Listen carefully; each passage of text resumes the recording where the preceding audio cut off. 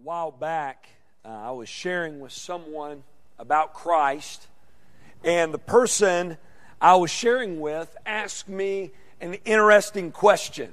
She asked me this. She says, tell me this, why is it that Christianity is so widespread and embraced all around the world by people of all different nationalities? She asked, how did something that started out as a Jewish thing become such a non-Jewish thing? How did these teachings that started out in the Middle East amongst a handful of Jews become a worldwide system of belief? That's a good question, isn't it? How would you answer that question? What if someone were to ask you, why are there followers of Christ in Texas?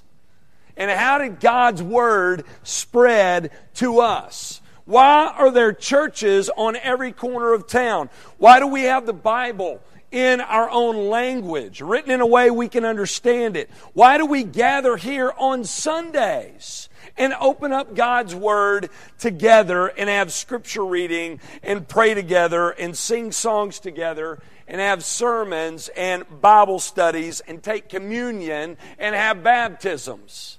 Why? How would you answer that question? Some of you have been in our FBU class this past fall on the history of the church. You should be able to answer some of these questions, right?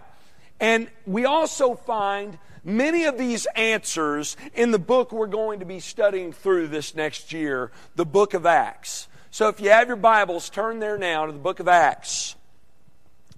For this next year and then some, we're going to be here, all right? I'm not promising you we'll be done in a year. It's a hefty book.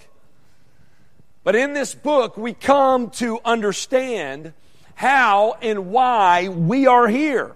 Why there are churches everywhere in most countries across the world and in most cities in the U.S. In this book, we get a better understanding, folks, of why we do what we do each and every Sunday morning and why we believe what we believe as a church and teach what we teach and have the Bible in our own language that we can look to and read and study. We learn in this book, the book of Acts, that all of these things are true. All of these things, the reason for all of these things is because our God, the one true God of the Scriptures, the God of Abraham and Isaac and Jacob, and the God of David and the God who sent Christ, is a God who wants to be known and worshiped where He is not known and worshiped. And we learn in this book that He has gone to great lengths to make that happen, right? Though this point that God desires to be known is made all throughout the Old and New Testament, this truth that God is a missional God, a God who wants to be known and worshiped everywhere, is a truth that is pinpointed, highlighted, emphasized, stressed, underlined all throughout the book of Acts. The main point in the book of Acts is that our God does not want to simply be known and worshiped by a small sect of Jewish people in Jerusalem. He desires to be known by all peoples to the ends of the earth. So today we're starting this new series, the first of this new year, through the book of Acts, and I have entitled this series, To the Ends of the Earth, because in this book we find Christ's commission to His church to be His witnesses to the ends of the earth, and we have the story of how they go out and they take the gospel out to the ends of the earth and how the gospel spread all over the known world. But before we jump in, we dig into this book, what I want to do for the rest of this morning is I want to share with you a bit of background on the book of Acts before we begin, because I really believe that this will be helpful to you in studying through this book as we preach through this book and go through it together. Because this is a hefty book, a big book of 28 chapters, right? First, let's talk about the author of the book. The author.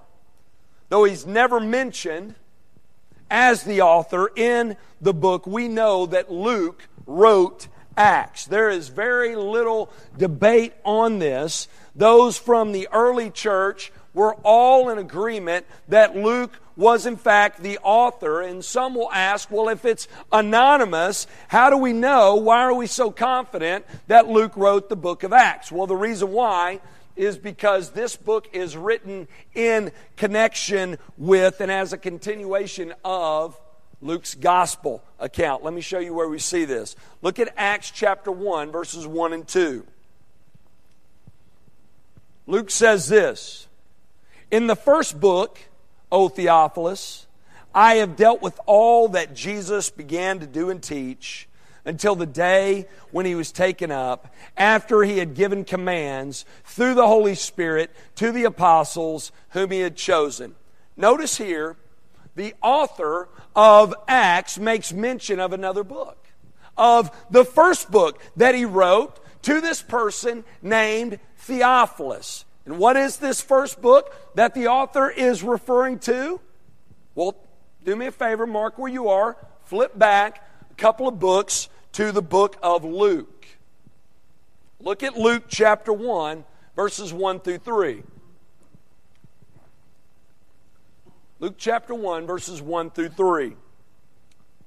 Listen to what Luke says. He says, "Inasmuch as many have undertaken to compile a narrative of the things that have been accomplished among us, just as those who from the beginning were eyewitnesses and ministers of the word have delivered them to us, it seemed good to me also, having followed all things closely for some time past, to write an orderly account for you, most excellent Theophilus." There he is again. So Luke writes his gospel to Theophilus, and then he writes Acts to Theophilus as well. He makes mention of him once again.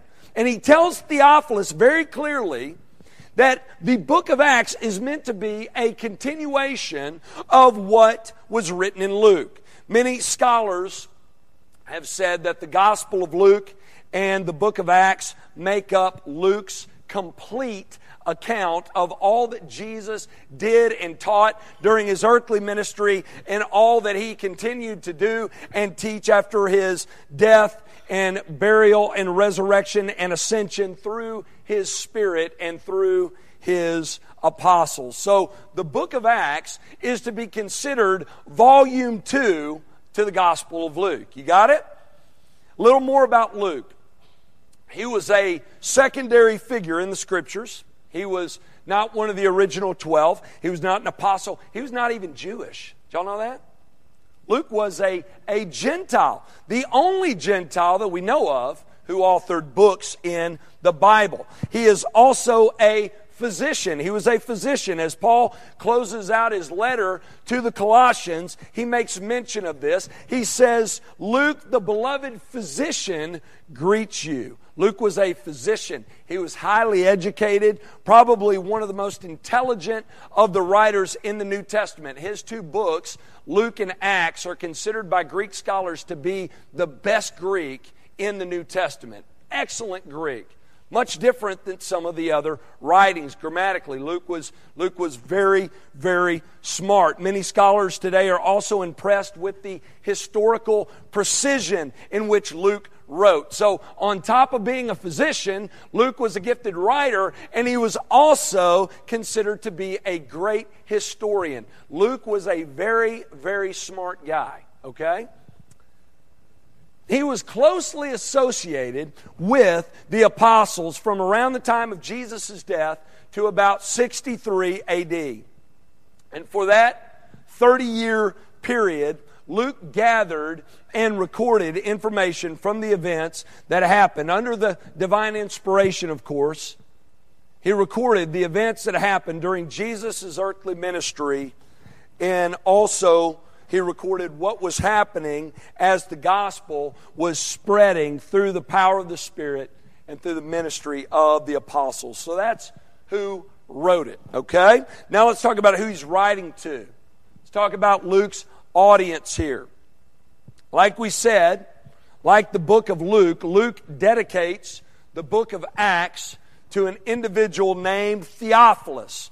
And though he is only mentioned in the prefaces of both books, the book of Luke and Acts, many believe Theophilus was a close acquaintance of Paul's. Some say he was probably a Gentile convert to Christianity who wanted to know more about who Jesus was and what he said and what he did and what he accomplished during his earthly ministry, and also probably wanted some details into the early ministry of the apostles as well. And some also believe that Theophilus may have even provided financial support for Luke in ministry, which is why Luke dedicates both books to him, but we don't know that for sure. What we do know is that Luke dedicates both of these books to him, but we later learn that possibly Luke, and most assuredly God, who is ultimately responsible for writing this book, they have a bigger audience in mind, right? Which is why we've got the book of Acts open today and are studying through it. Let's look at the date. The book of Acts is thought to have been written around 62 to 63 AD. This is around the time of Paul's imprisonment in Rome. Some, however, have questioned this because normally there was a lapse in time between when the events occurred in the New Testament and the time in which they were written. But the reason why many scholars argue against this in Acts, the reason why they say that Luke wrote this book shortly after the last recorded events in Acts 28 is because he leaves us hanging at the end of the book on what happens to Paul. He leaves Paul in prison in Rome. Many believe that if Luke knew what was going to happen to Paul, he would probably have told us how things turn out for Paul in Rome. Many believe because he doesn't, that indicates that he probably wrote this book during the 2 years when Paul was detained in Rome. The events recorded in the book of Acts, they take place over a 30-year period. And we know that because Luke gives us a lot of detail. Remember, he was a historian, Luke was. So he gives us a lot of detailed information so that we can really date the book pretty well. He gives us a lot of details about the time when these events went down. We know that Jesus' ascension and the martyrdom of Stephen and the conversion of Saul take place in the mid to late 30s. We know that the Jerusalem Council, also mentioned in the book of Acts, we'll talk about that later, it took place around AD 49, and we know that Paul was arrested in Jerusalem around AD 57, and he ends up in Rome in the early 60s. So the book of Acts covers that time period, little less than 30 years time period. Now let's look at the reason Luke writes this book. Because Acts is such a large book that spans a long period of time of over 30 years, and because this book covers a lot of key events in early Christian life, we could give many different reasons, couldn't we, for why Luke writes this book. And we're going to discuss many of these in this series. However, though he had various reasons for writing, there is one reason Luke writes that supersedes all others, and it's found in Acts chapter 1, verse 8. Look there, Acts chapter 1, verse 8. This is the key verse in the book. Remember, Luke says in Acts 1:1 that he wrote his first book, the Gospel of Luke, to explain all that Jesus began to do and teach. Well, in Acts chapter 1, verse 8, we learn that the book of Acts is written to explain the continuing work of Christ through His Spirit and through His apostles. Luke is, in Luke, Gospel of Luke, he's writing all that Jesus began to do and teach. And then in Acts, Luke's writing about the continuing work of Christ, what he continued to do through his apostles. The book of Acts is written to explain the continuing work of Christ in advancing God's kingdom and spreading his gospel and building his church through the power of his Holy Spirit and the ministry of his apostles to the ends of the earth. Look at what Jesus says in Acts 1:8. He says, "You will receive power when the Holy Spirit comes upon you, and you will be my witnesses in Jerusalem and in all Judea and Samaria and to the ends of the earth." This is the key verse in Acts. Here we see that before Jesus' ascension, get this, he tells his disciples everything that's going to happen in the book. He tells them everything that's going to happen throughout the rest of the book. Look at what he says. He says, "You'll receive power on high from the Holy Spirit. Then you're going to go out and you're going to be my witnesses in Jerusalem. Then you're going to go out to Judea and Samaria. And then you're going to go out to the uttermost parts, to the ends of the earth." And Luke, after this verse of Scripture, he goes on in his book to explain in great detail how this great work is accomplished. And this verse here, Acts 1:8, can really serve as the outline of the book of Acts. In chapter 2, Christ's followers were empowered by the Holy Spirit, and they immediately become witnesses for the Lord in Jerusalem. Acts chapter 2 through 7. Judea and Samaria. Acts chapter 8 through 10.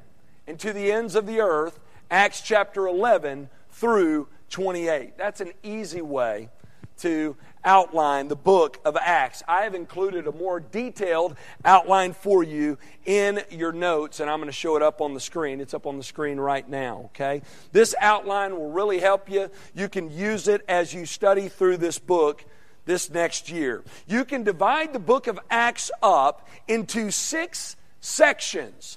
The first section is found in Acts chapter 1, verse 1, through Acts chapter 6, verse 7. This section is all about the start of Christianity in Jerusalem. In this section, Luke explains how and where the church began. Jerusalem is where it all started, which is exactly what Jesus said would happen, by the way, in Acts chapter 1, verse 8. In this section of Scripture, we learn that the Spirit of God was poured out on Christ's followers. They were empowered, and they become witnesses for Him, just like Jesus said in Acts chapter 1. In Acts 2, you have the preaching of Peter at Pentecost, and an incredible response at the end of that chapter. We're told in verse 41 of Acts chapter 2 that after Peter preached, the number of Christ's followers grew to 3,000. They started with 120. There was 120, and they grew to 3,000. That's quite a response, isn't it? That was the start of the church in Jerusalem. And Luke ends this first section in Acts chapter 6, verse 7. Turn over there. You're going to have to be quick to work with me here. I'm not going to leave Acts, but you're going to have to be quick. Acts 6, 7. Look at what he says. This is the end of that first section. "And the word of God continued to increase, and the number of the disciples multiplied greatly in Jerusalem, and a great many of the priests became obedient to the faith." That's awesome, isn't it? So many of the Jews came to Christ during this period of time, and the church was started. The second section in this book begins in Acts chapter 6, verse 8. In this section, we learn how and why Christianity went out from Jerusalem into Judea and Samaria and spread throughout those places. In this section begins with the brief ministry of Stephen. Stephen was a bold and faithful follower of Christ. He was a strong witness for Christ, which resulted in him dying a martyr's death. He was the first Christian martyr, the first to die for the cause of Christ after Christ's ascension, after the church was formed. The first person to be put to death in this way. And after he was killed, we're told that the believers began to be persecuted all throughout Jerusalem. And one of the guys who was leading the charge against Christianity was a man by the name of Saul, who will later become known as Paul the Apostle. But before his conversion, Luke tells us that Saul was a great enemy of the church and a great enemy of the Christian faith. And the persecution that took place under Paul's leadership that led to Stephen's martyrdom in Jerusalem, after that, persecution spread and it pushed the Christians and the Christian message out from Jerusalem into Judea and Samaria. Look at Acts chapter 8, verses 1 through 4. It says, "And Saul approved of Stephen's execution. And there arose on that day a great persecution against the church in Jerusalem. And they were all scattered throughout the regions of Judea and Samaria, except the apostles. Devout men buried Stephen and made great lamentation over him. But Saul was ravaging the church, and entering house after house, he dragged off men and women and committed them to prison." Look at verse 4.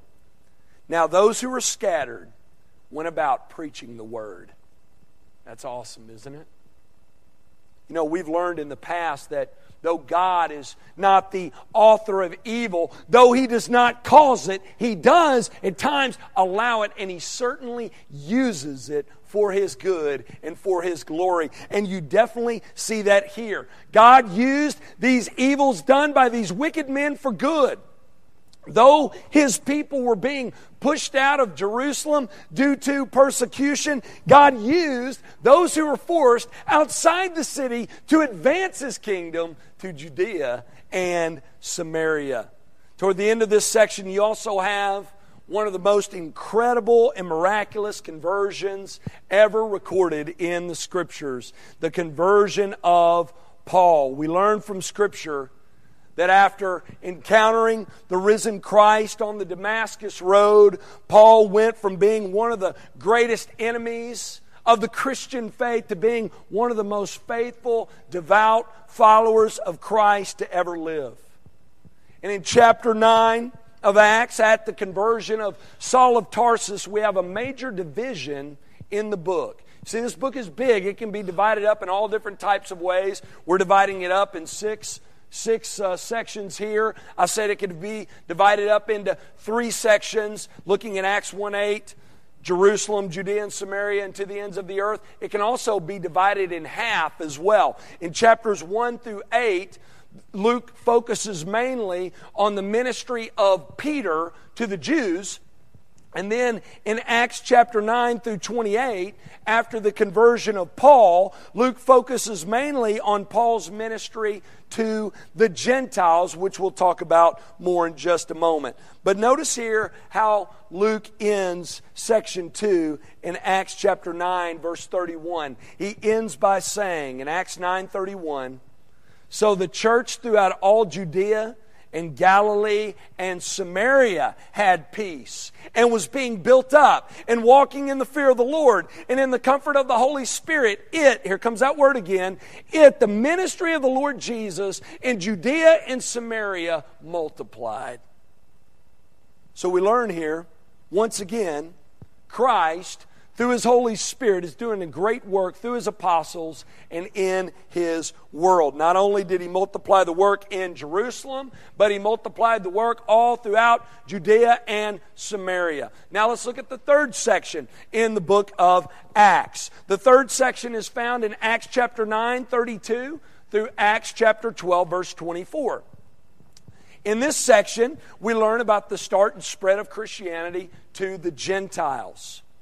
After Paul is converted, the work of God explodes. In this section, we begin to see large numbers of Gentiles coming to Christ. A large number are reached in the city of Antioch, and we're told there that followers of Christ were first called followers of Christ at Antioch. They were called Christians at Antioch first. And we also learn of the Gentile Cornelius coming to Christ through the ministry of Peter in Acts chapter 10. And at the end of Acts 10, we learn that the Holy Spirit was also poured out on the Gentiles in the same way He was poured out on the Jews in Acts chapter 2. Luke tells us in Acts 10:44. Turn over there and look here. Acts 10:44. The Holy Spirit fell on all who heard the word. And the believers from among the circumcised, that's the Jewish believers they were looking on, who had come with Peter, were amazed because the gift of the Holy Spirit was poured out even on the Gentiles. And the summary of this section of Scripture comes in Acts chapter 12, verse 24.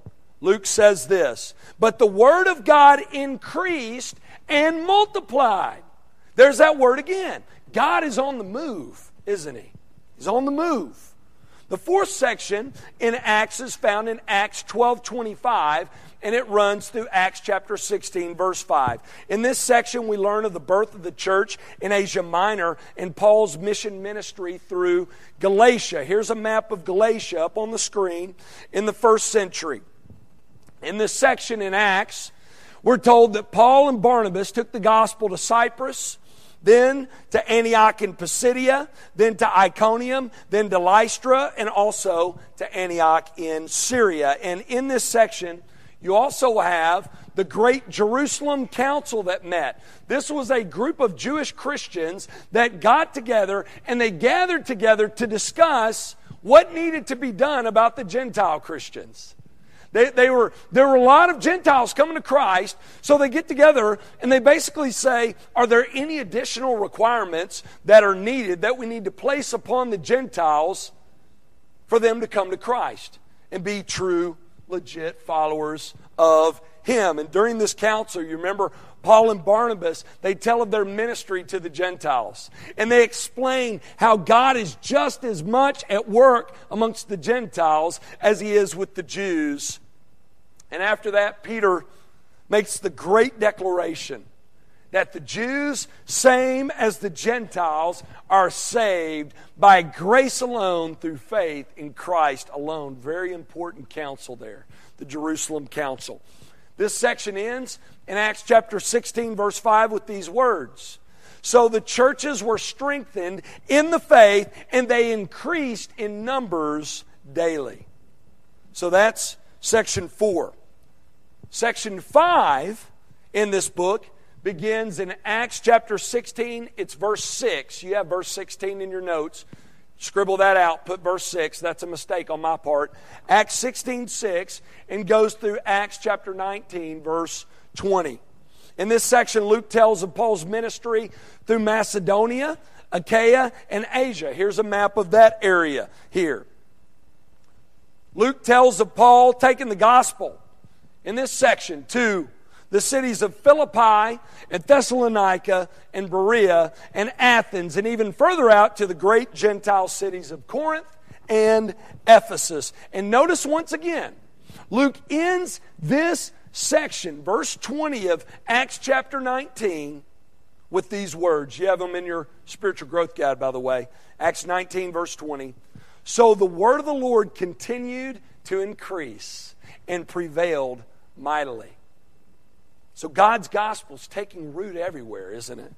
Spreading like wildfire. The kingdom is advancing to the uttermost parts, to the ends of the earth. And the sixth and final section of Acts is found in Acts chapter 19, verse 21 through to the end of the book. In this section we learn Paul finally reaches Rome. But he doesn't reach Rome a free man, does he? He's under house arrest. He is in Rome in his own private quarters, rented quarters, with a guard assigned to watch him. And though he's unable to leave his quarters, he invites people to come to him. And we're told that Paul, from prison, under arrest, continues to preach the gospel in Rome. And the book of Acts closes with these words. Look at them up on the screen. Acts 28, 30 through 31. Luke tells us this. Paul lived in Rome for 2 whole years at his own expense and welcomed all who came to him, proclaiming the kingdom of God and teaching about the Lord Jesus Christ with all boldness and without hindrance. That's where Luke ends. So the book of Acts, it covers a 30-year period. And during that span of time, folks, God's work blew up. It spread, it flourished everywhere. We learn in this book, in these sections of Scripture, that God's gospel was on the move. His kingdom was advancing. Churches were being started everywhere. First in Jerusalem, then throughout Judea and Samaria, and on to the Gentiles in Asia Minor, and Galatia, and on to the Gentile cities of Ephesus and Corinth, and then on to Rome. This work that started out with a handful of 120 faithful men and women, in 30 years, spread across the known world. And the success of this ministry should tell us something, folks. Listen, this is a work of God. This is a work that God is doing.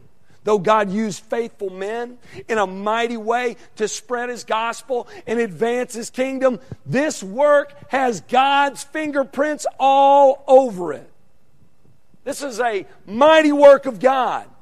Remember when we were in the Minor Prophets section of Scripture, and I told you that the books written in that section of Scripture, they spanned a period of time of 400 years? Remember that?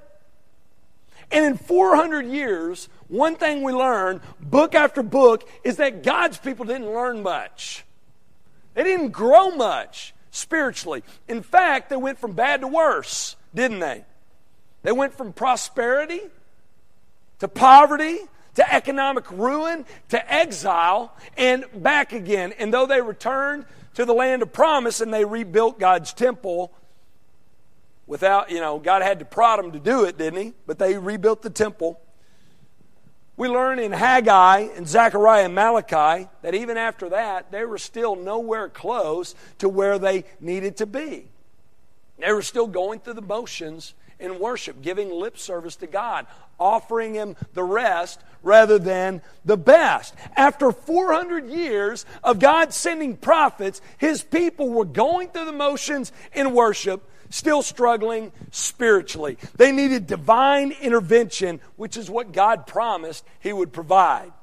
Remember in Joel?